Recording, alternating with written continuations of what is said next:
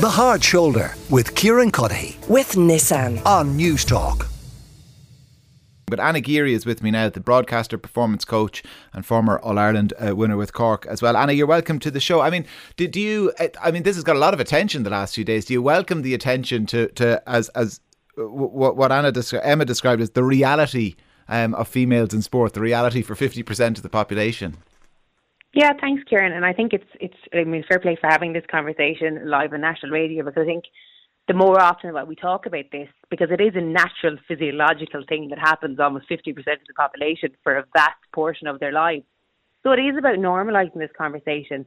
And I think the fact that Emma was probably getting some negative comments around it is probably a really exasperated situation and really got people talking about it, because we often don't like to talk about these things because it's uncomfortable. And the reality is you don't have to be a high-performance athlete like Emma to experience this. Any active woman will experience a form of discomfort or either PMS symptoms like cramping or fatigue during their period. And I think the reality is there's so little education around it, albeit for the coaches, the parents, teachers that might be over teams, but also as well for the athletes themselves. A lot of the time, we don't even talk about it with our fellow teammates, not to mind with anybody else or in the wider media. So it's brilliant that it's actually being discussed.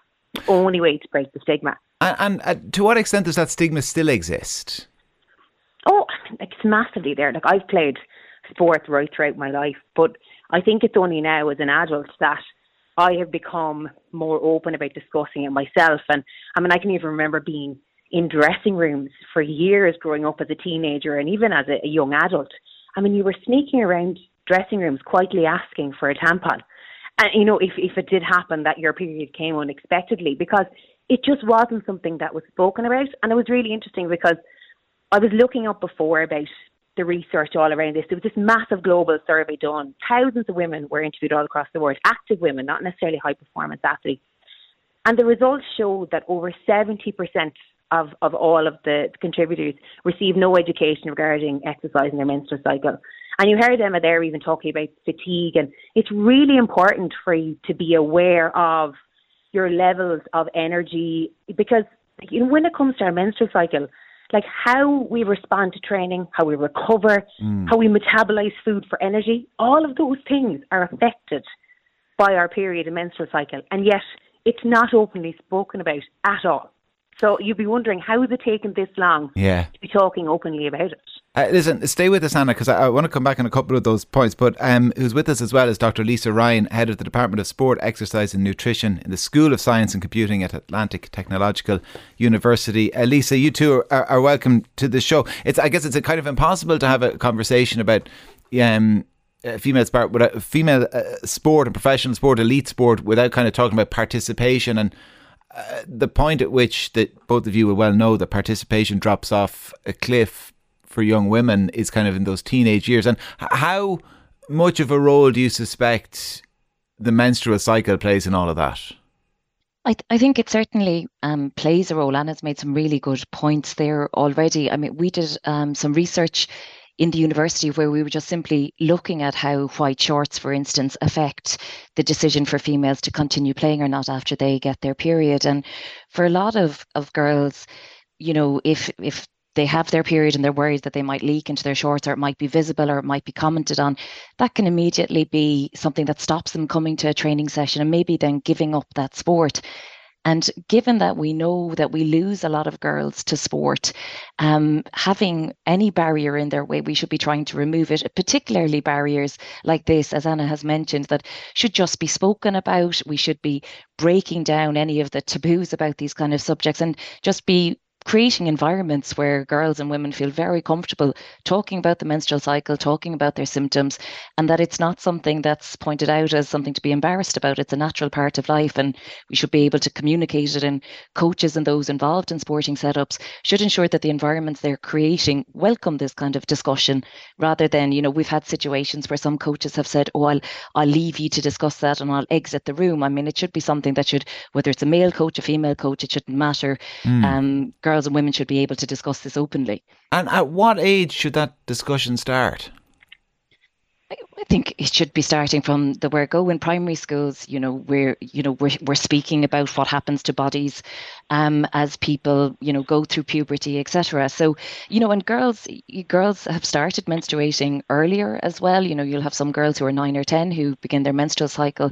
So there's no perfect time to be introducing this. It should just be a way of life. It's something that most girls will go through at some stage, and so people should be prepared for that. Mm-hmm. And do you see, I mean, I appreciate the point you both make that stigma still exists, but do you see like some chipping away of it in recent years? I know I was speaking to an intercounty GA manager recently, and he was making the point that they've kind of this app where all this information is shared with the management. So they're very much involved and know exactly what is going on in this regard. We've seen other teams move away from the white shorts for the very reason you say. So I'm not kind of suggesting we're kind of suddenly in the promised land, but are we closer to it than we were?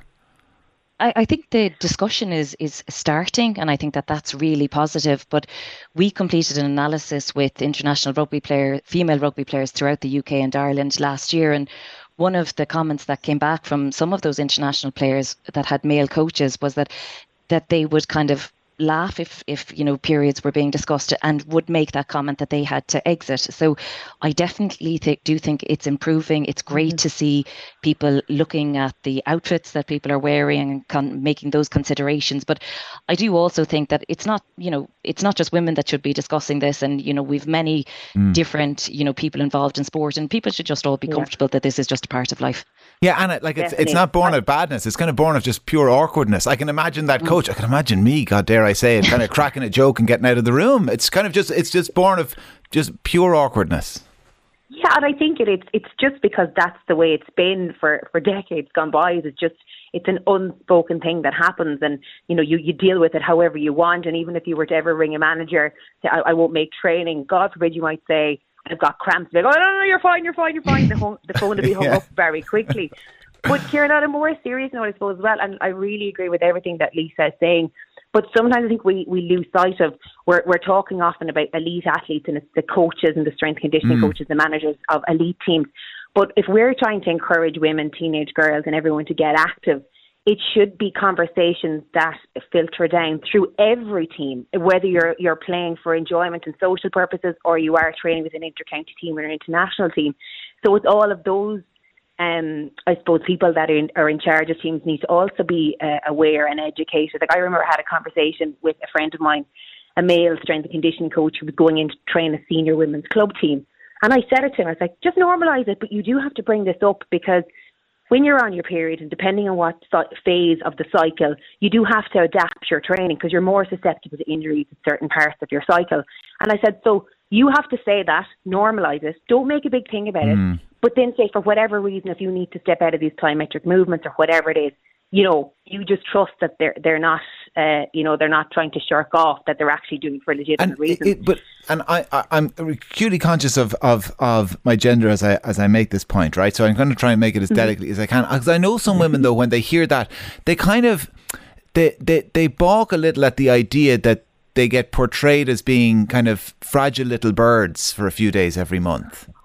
Well, I think it's... Do you know what I mean? Like, without being insulting. Yeah, I do. But I think it's almost the opposite, to be honest, because if you have to go out and try and perform to your optimum levels and as best you can, all the while you're trying to deal with fatigue, cramping, other sort of PMS symptoms. I mean, if anything, it makes you stronger and more robust, and it should be something that we actually celebrate, rather than see it something that's a weakness, because there's so many women every single time, Emma included, that are out there doing it regardless of whether or not they're on their period or not. And I think it's almost, again, it's going back to changing the narrative about how we view menstruation and periods, and it's a thing that you have to endure, unfortunately. But I think the alternative of actually women losing their periods or maybe missing their menstrual cycles is often something that is missed, which is far more serious.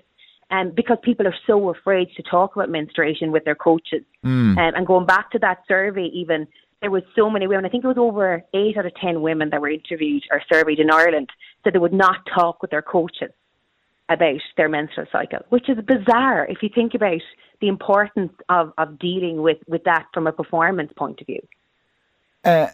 Lisa, you said right at the outset when I asked you about the impact of all of this, of periods, the menstrual cycle on participation and the drop off on it. You said it was one of the factors. I mean, what are the other big factors that cause that cliff edge?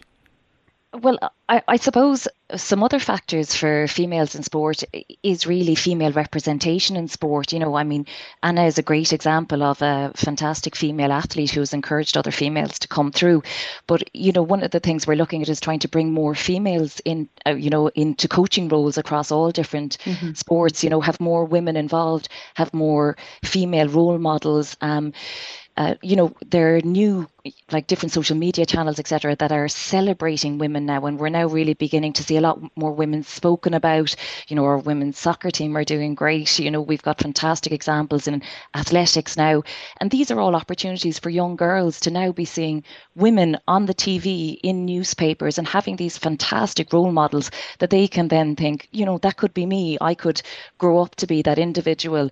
In fact, all of the higher education institutes in Ireland at the moment are coming together, being brought together by Dr. Aoife Lane from TUS, Dr. Denise Martin from TU Dublin, and myself in Atlantic Technological University, to bring together individuals to look at women in sport and how we can support through education, through nutrition, through science, sport technologies, etc., to look at how we can both help women that are in sport, but also those young girls who are thinking about getting into the sport, you know, just to support them in every way that we can and encourage them.